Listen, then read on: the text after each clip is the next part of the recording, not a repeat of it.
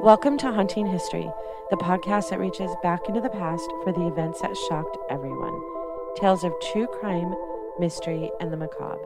And when we're lucky, the stories were true crime, history, and the paranormal meet. Now, who doesn't love a good ghost story, right? Welcome back to Haunting History Podcast. I'm your host, Kat. And I'm Haley. We just want to quickly give a shout out to our listeners who have stayed in contact with us. We would love to hear from you. Give us a shout out on Instagram, Facebook, and we also have a t-shirt contest coming up shortly, right, Haley? Yep. When are we doing that? Whenever I make it. I really don't know. So we're like tomorrow? I mean, I can try. We'll put that on our all of our social media, and all you'll have to do is tag 3 friends to be entered into the contest to get a Haunting History Podcast t-shirt. Made by Haley. Made by Haley. Almost like a professional. Almost like a professional. But since we've been gone so long, we don't want to make anyone wait anymore. This week's case takes us all the way back to 1980. But first, I'm going to take you back to just April of 2020, literally like mid-pandemic. And I was wondering about that. It was like beginning of pandemic. Right. Yeah. So do you want to say that again? No, I'm fine with saying a month into the pandemic. But this is my question. Are we going to refer for the rest of our lives? Are we going to refer to things as pre-pandemic, mid-pandemic, post-pandemic? Is that like a thing now? Like we're always going to associate it? I think we will. I mean, we do that with the plague, with history books. Pre-plague, after plague. It feels like the same. You do that with the plague? I was like, what are you talking about? I didn't live through the plague. I feel like I am. Anyways, it was mid-April, and I had all these hopes of being able to just record a lot because we were at home. You had lost all 3 of your jobs. Thank you. Pointing that out again. So I thought, like, ideally, we were going to just, like, have just a shit ton. We'd have, like, episodes up the butt for, like, the next year. You know what I mean? That was my plan. And then I know I've mentioned this before. I worked for work for a company that does trauma scene cleanup and crime scene cleanup. And my boss had the foresight to flip and start offering COVID sanitation. And in April and May, when I had started this story, my job got so insane where I was working 6 a.m. until 10 o'clock at night every night. Mm-hmm. And that's what kind of stalled us on the whole podcast thing. But back in April, before it got really bad, I had high hopes, and I had found Dorothy's story. And I was searching on the internet looking for a case that I wanted to dive into, and I came across a crime blogger's post about Dorothy Jane Scott, and he wrote so passionately about the case that I initially reached out to him just to tell him that I respected his in-depth coverage of the case, and we ended up responding back and forth, and I'll talk more about him later, and I'll have his blog on our episode show notes. But after talking to him, I really wanted to know more, so I reached out to the PIO of the Orange County Sheriff's Office, explaining that I had a podcast idea that I had come across and the case of Dorothy Jane Scott, and I was hoping that they would connect me to the cold case investigator assigned to her case. After several more emails going back and forth, I'm happy to introduce you to our guest today, Bob Taft with the Orange County, California Sheriff's Department Homicide Division.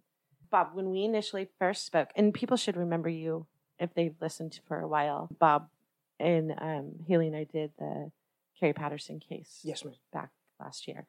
And when you and I first spoke, you had said that you needed to get approval to do a podcast because the Orange County Sheriff had never done a podcast before, and that it would, I don't know how to say, grease the wheels if we did a case that you didn't have any kind of smoking gun on file, right? Yes. Is that a fair way to? Well, I think what it was is that Dorothy's case is kind of convoluted. Terry's case is a little more succinct. So to get one out of the way, I would opt to choose a simpler case than one that's a little bit more complicated. Like Dorothy. Yes. And Carrie's case was close to your heart. Like it was one that you felt really strongly about, that you spent absolutely. a lot of time on. Well, I feel strongly about all of them. Back to today's case. On May 28th, 1980, 32-year-old Secretary Dorothy Jean Scott dropped her young son, Sean. His actual name is Shanti. Yes. That's his real name. Correct. Which means peace and love in... Oh, I have no idea. I think he told us. He goes by Sean now, so I'm going to refer to him as Sean because that's what he goes by. You'll hear On other podcasts, people are referring to him as Shanti, and that is actually his legal name. On that night, in May 20th, 1980, Dorothy Jane Scott dropped her young son Sean off at her parents' house in Anaheim, California, and went to a work meeting. At the time, Dorothy, a single mother to Sean, lived with her son and her aunt in the city of Stanton. She worked as a secretary at 2 retail stores, one Swingers Psych Shop and another store owned by the same man called Custom John's.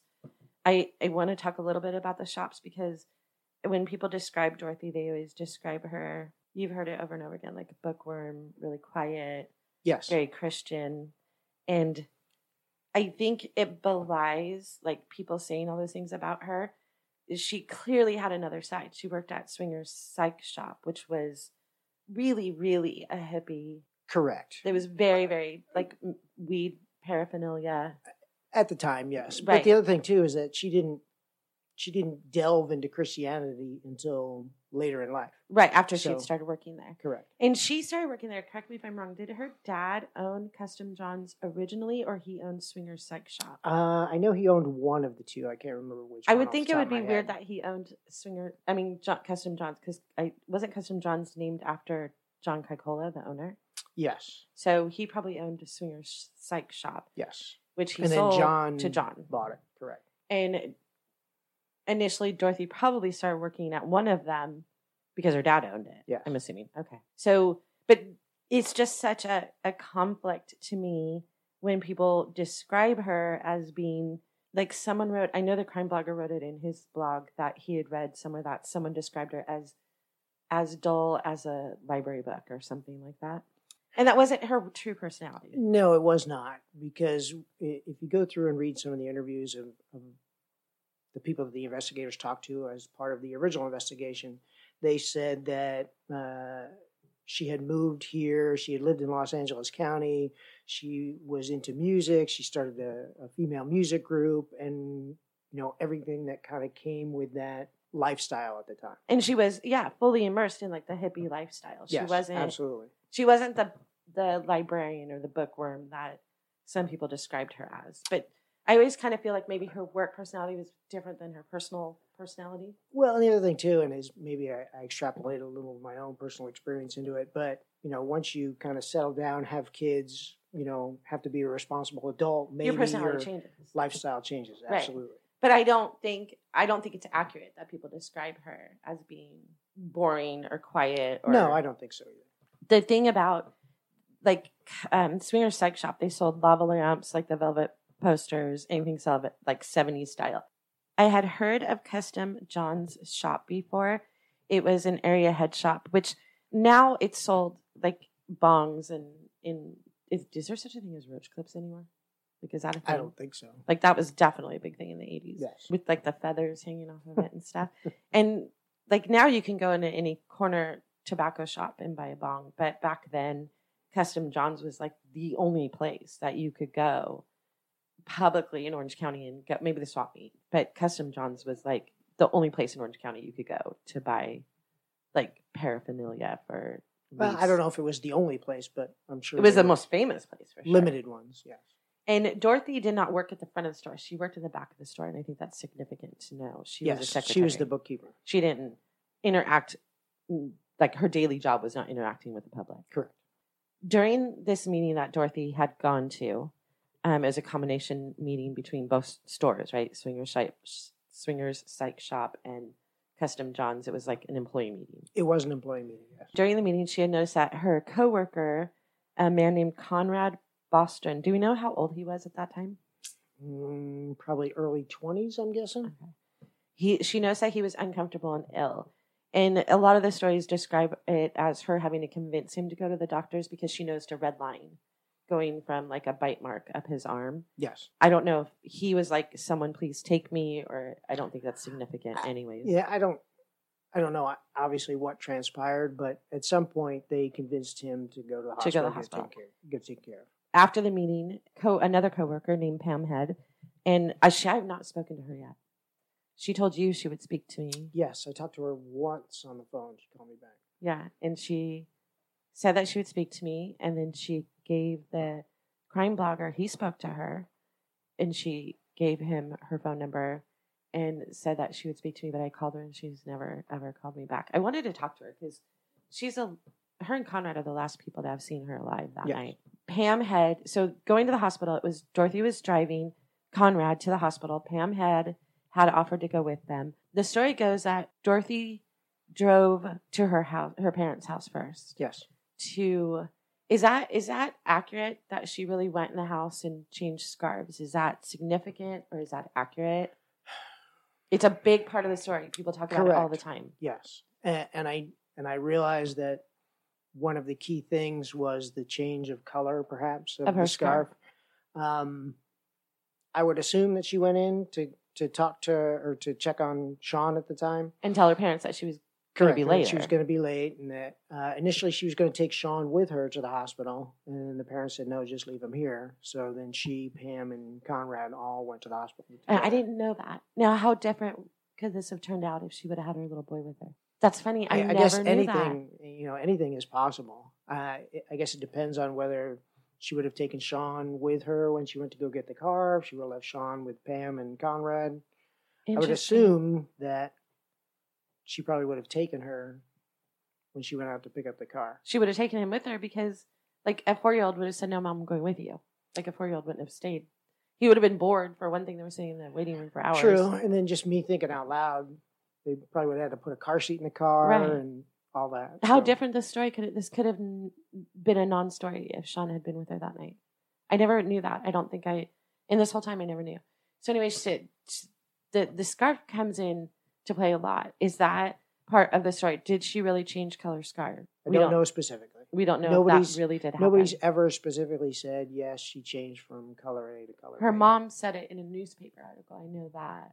And people surmise that, she wouldn't have been wearing a scarf in May in California, but I don't think people are taking into consideration it wasn't a woolen scarf. It wasn't a winter scarf. It was probably just something she had tied around her neck. Like a silk scarf. Yeah, and I think the reason why it's so relevant to this story is because whoever the person was that kept calling after her disappearance made mention of a particular color scarf.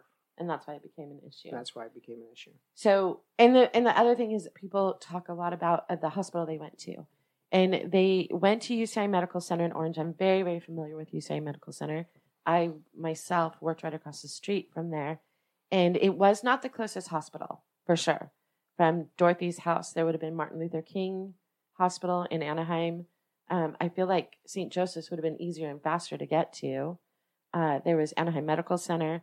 But UCI at the time, and I think still, was considered a teaching hospital. Correct. And that anybody who didn't have money or insurance went to UCI Medical Center. That's why they ended up there that night, for sure.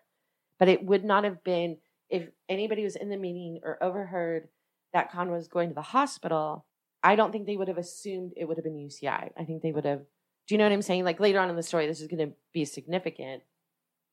To have the foresight, you mean that they were going to UCI? Yes. If anybody overheard that they were taking Conrad to the hospital, they would have not have just assumed it was UCI, I don't think. That makes sense. Because it wasn't the nearest hospital. Right.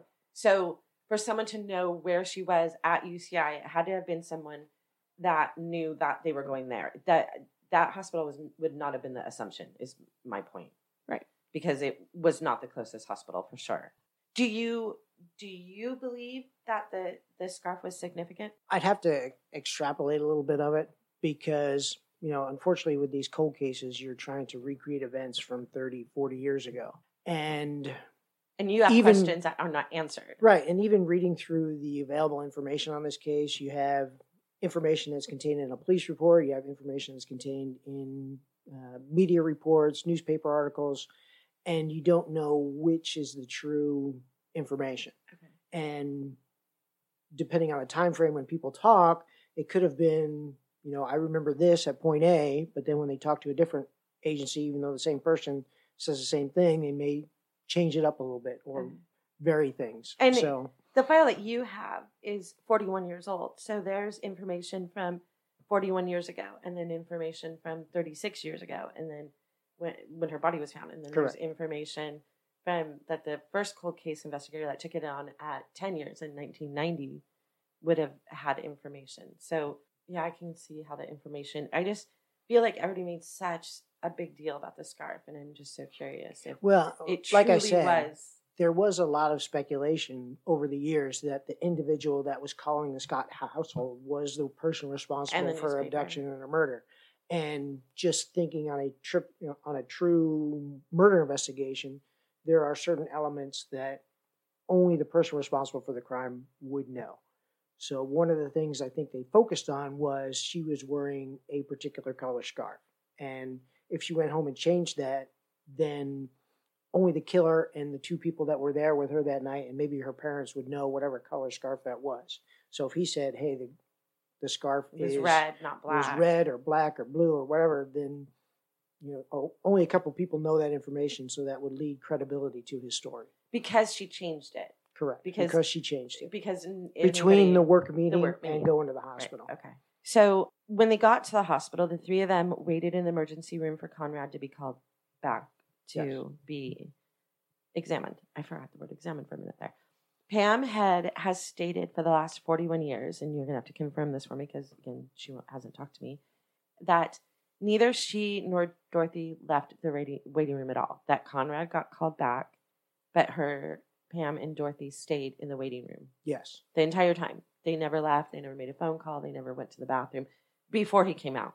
Correct. I'm talking about just before. Yes. And then when he came out, it was determined that he had a black widow spider bite. Some type of spider bite, yes. Okay. And when he was released from basically the back of the hospital, the doctors had seen him and gave him a prescription. He came out. He said he had a prescription to fill. Yes. Or Dorothy said, you guys go get the prescription. I'll go get the car and I'll pick you up at the front. Correct. Front doors. Pam said that when she said that before she went to the car, she did go to the bathroom. Yes. And then left. Did she see her go to the bathroom and leave the bathroom and go to her car? In my most recent conversations with Pam, she did not say that. And I know that there's information out there that suggests that Dorothy may have made a phone call at some point, but that has never been confirmed. And okay, so we have to go back to 1980. There's no such thing as payphones now.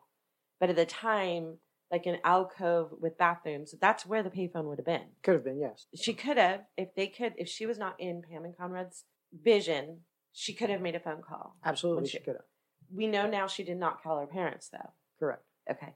And technically, this is the other thing that has always kind of been a burr for me, is that if for some reason she did call someone when she went to the bathroom, whoever it was would not have had time to get to the hospital between that time and picking up a prescription.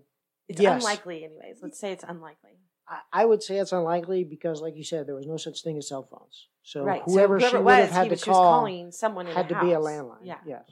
So they would not. So the call thing is irrelevant anyways. If she did or didn't make a phone call, I wouldn't say irrelevant, but it wouldn't have the same relevancy then as something like that would now. Right, because someone could have been across the street and you can call them on their cell phone now. Yes, absolutely. But back then she would have been calling someone's home or work or something. Yes. So she went to get the car, and Pam and Conrad filled the prescription, walked out front, and waited for her. Yeah. Now, this is a question I've always had.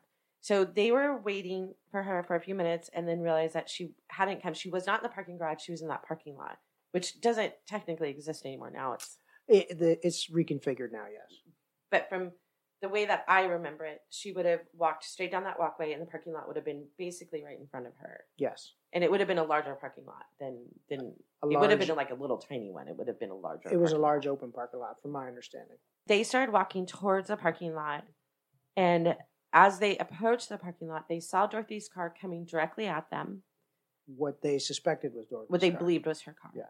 We still to this day don't know if it was her car. We do not. And then there's also varying accounts of whether there was one car or two cars. Or two cars. That there were some accounts where the car was coming towards them. They believed it was Dorothy's car. The headlights blinded them so they couldn't see who was driving. Yes. The car drove directly towards them, and right behind them was a car without their headlights on, was one of the stories. Yes. And both cars pulled out of the driveway and made an immediate right, which would be going north on the city drive. Well, they would have made a right onto the entrance road to the hospital and then out to City Drive and right on City Drive. Or actually, I think it was south on City Drive. South would have been towards the 22. Correct. If they made a right, it would have been north on the City Drive. Yes. So they could have made another right onto Chapman and took Chapman east. or they could have continued on. I mean, they could Or have I'm trying really to think, anything. I don't know if the 5 freeway was around then. Because the Then it would entrance to not the have 5 been. freeway was right there as well. It is now. It I don't is know if now. was Back then, it was closer to Disneyland. It was a little further down the street. But the opportunities in that area, they could have made a left on Chapman. They could have made a right on Chapman. They could have stayed on the city drive to where it turns into like the Disneyland area. Mm-hmm. They could have got it on the 5 freeway. It's definitely a possibility. There's so many options. Yes. But I guess the bottom line is we've always kind of assumption, and I think other podcasters and other crime bloggers have all assumed that was Dorothy's car that they saw. But you spoke to Pam and you spoke to Conrad, right? You spoke to both of them? I did.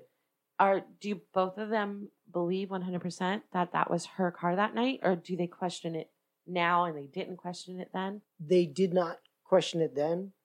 They both believed that it was Dorothy's car. Obviously, looking at it 40 years later, they said, yes, we believed it was Dorothy's car at the time. And then, obviously, Dorothy's car was not, nobody found it at the hospital. Right, so it wasn't there. But it could have disappeared while they were still inside the hospital, technically. Because they did go back in to track down somebody to call after she didn't return. Right. So we don't know for a fact that was her car that left in a hurry that night. We don't know for a fact, but it seems reasonable that it was her car. They not see the open parking lot from where they're at to see, like, well, if her car's still there or not? Like, I would have, if I'm like, is that her car? She doesn't come back. I would have walked to the parking lot to see if she was in the parking lot. I don't think they questioned it was her car. I think they definitely knew it was her car. At the time, yes. Okay. And I want to say, reviewing those reports, they did try, after the car left, and they thought that it was possibly her car, they walked to the parking lot where she verify parked, it was her and car. her car was not there, which further leads to suggest that it was her car that was seen leaving. Right. And this is my question too. And you've been doing this how many years? Have you been an investigator? Since an investigator, I've been an investigator since 2008. I can't do the math. That was long. It's been a while. Yeah. Because 1990 was just 10 years ago in my head. 21 years. 20 years? No. Oh my God. 13. Sorry, Bob. See, we cannot do math. We're literally incapable of mathing. But the funny thing is, to me, 1990 was 10 years ago. Like, yes. I'm sorry. So you've been doing this for, a minute. Because 2008 was like yesterday. I've been working in cold cases for 5 years. Okay. So in your experience, I don't know why we got so stuck on the math thing. Do people, now these are two separate people, and you've spoken to both of these people in the last year. Yes. One, Pam, relatively recently. I actually talked to both of them on the same day. Okay. So is it typical for people to maintain the same story for 41 years?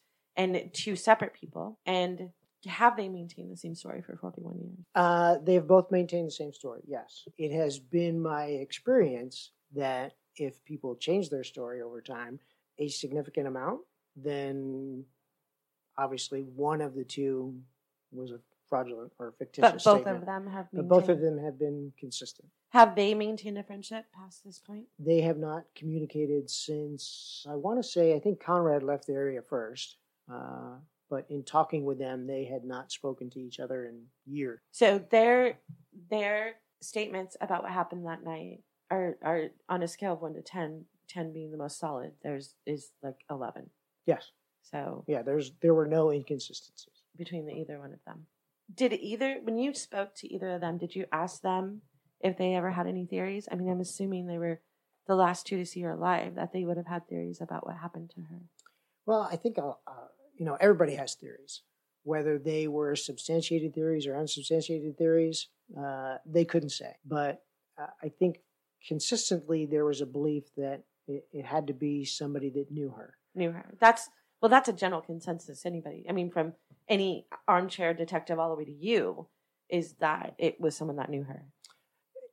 Correct. But then you have the other side of the coin where, like we suggested, she may have made a phone call to somebody.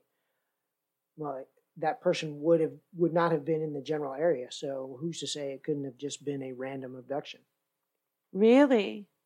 I've never thought of it that way. Yeah, I don't know why everyone's stuck on the fact that it's someone that she knows. Well, then we're going to get into that. So to go back to that night, Dorothy and Conrad waited 2 to 3 hours.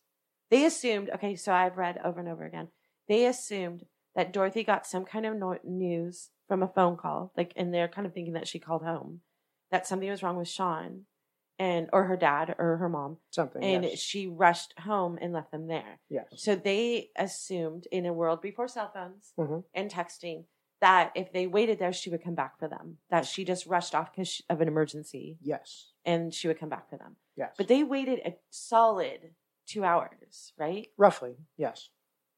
Would they not have had Dorothy's parents' phone number? At the okay, so that's the other contention that comes up in a lot of podcasts is like, how would they have her phone number? Because they did call her parents after 2 hours, right? And that was at the request of UCI police. So they contacted the police first, and UCI said, call her parents and Correct. find out. So her parents, back in 1980, every phone book, especially in a place like a hospital where it's kept up and maintained, it would have had a hanging phone book.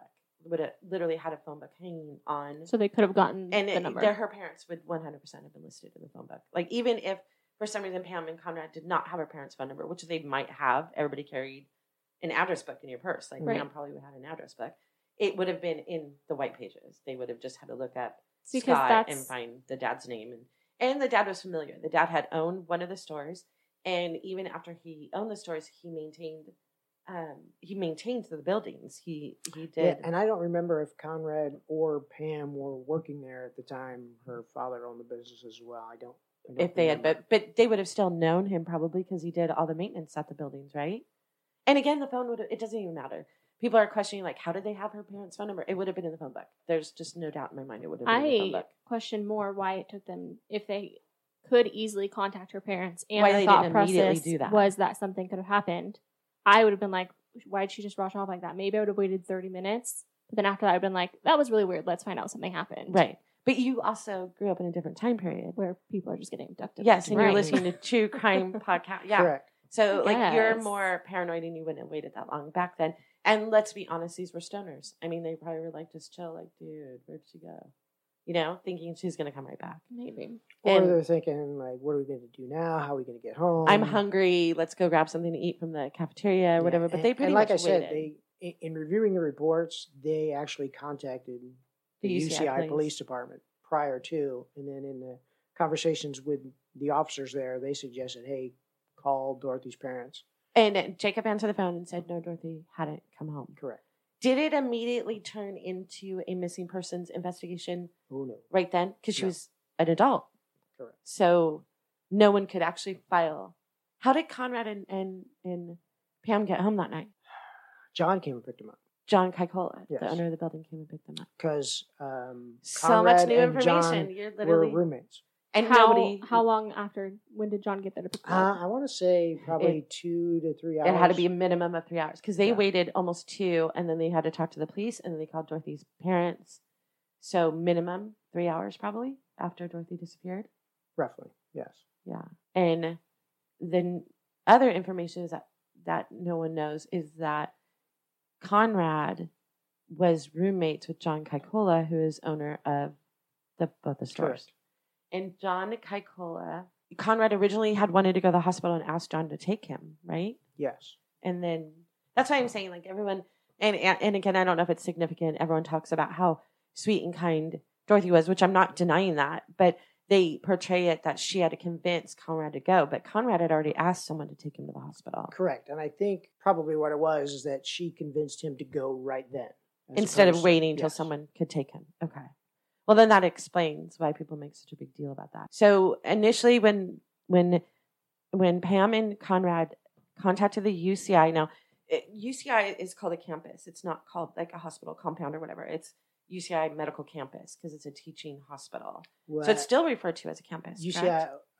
I've always known it as UCI Medical Center. But it is a teaching hospital. It is a teaching hospital. It's referred to as a campus, like on all their marketing material or whatever. And they would automatically, a lot of people don't think about this, they would automatically have campus police. And that was the UCI Medical Center police that they initially spoke to. It wasn't a city police. It was like the police for UCI. Correct, yes. And they had suggested that they called Dorothy's family and found out Dorothy had not returned home. So they did not take the initial missing persons report, or they did? They didn't. Initially, they did not. And so what happened that night? They just went home, and then Jacob and Vera and Jacob is Dorothy's dad, and Vera is her mom. So they have her son, Sean. and they're left on their own devices. Like, our daughter never showed up, and now they're alerted at 3 a.m. that their daughter went missing. By Pam and Conrad. Yeah.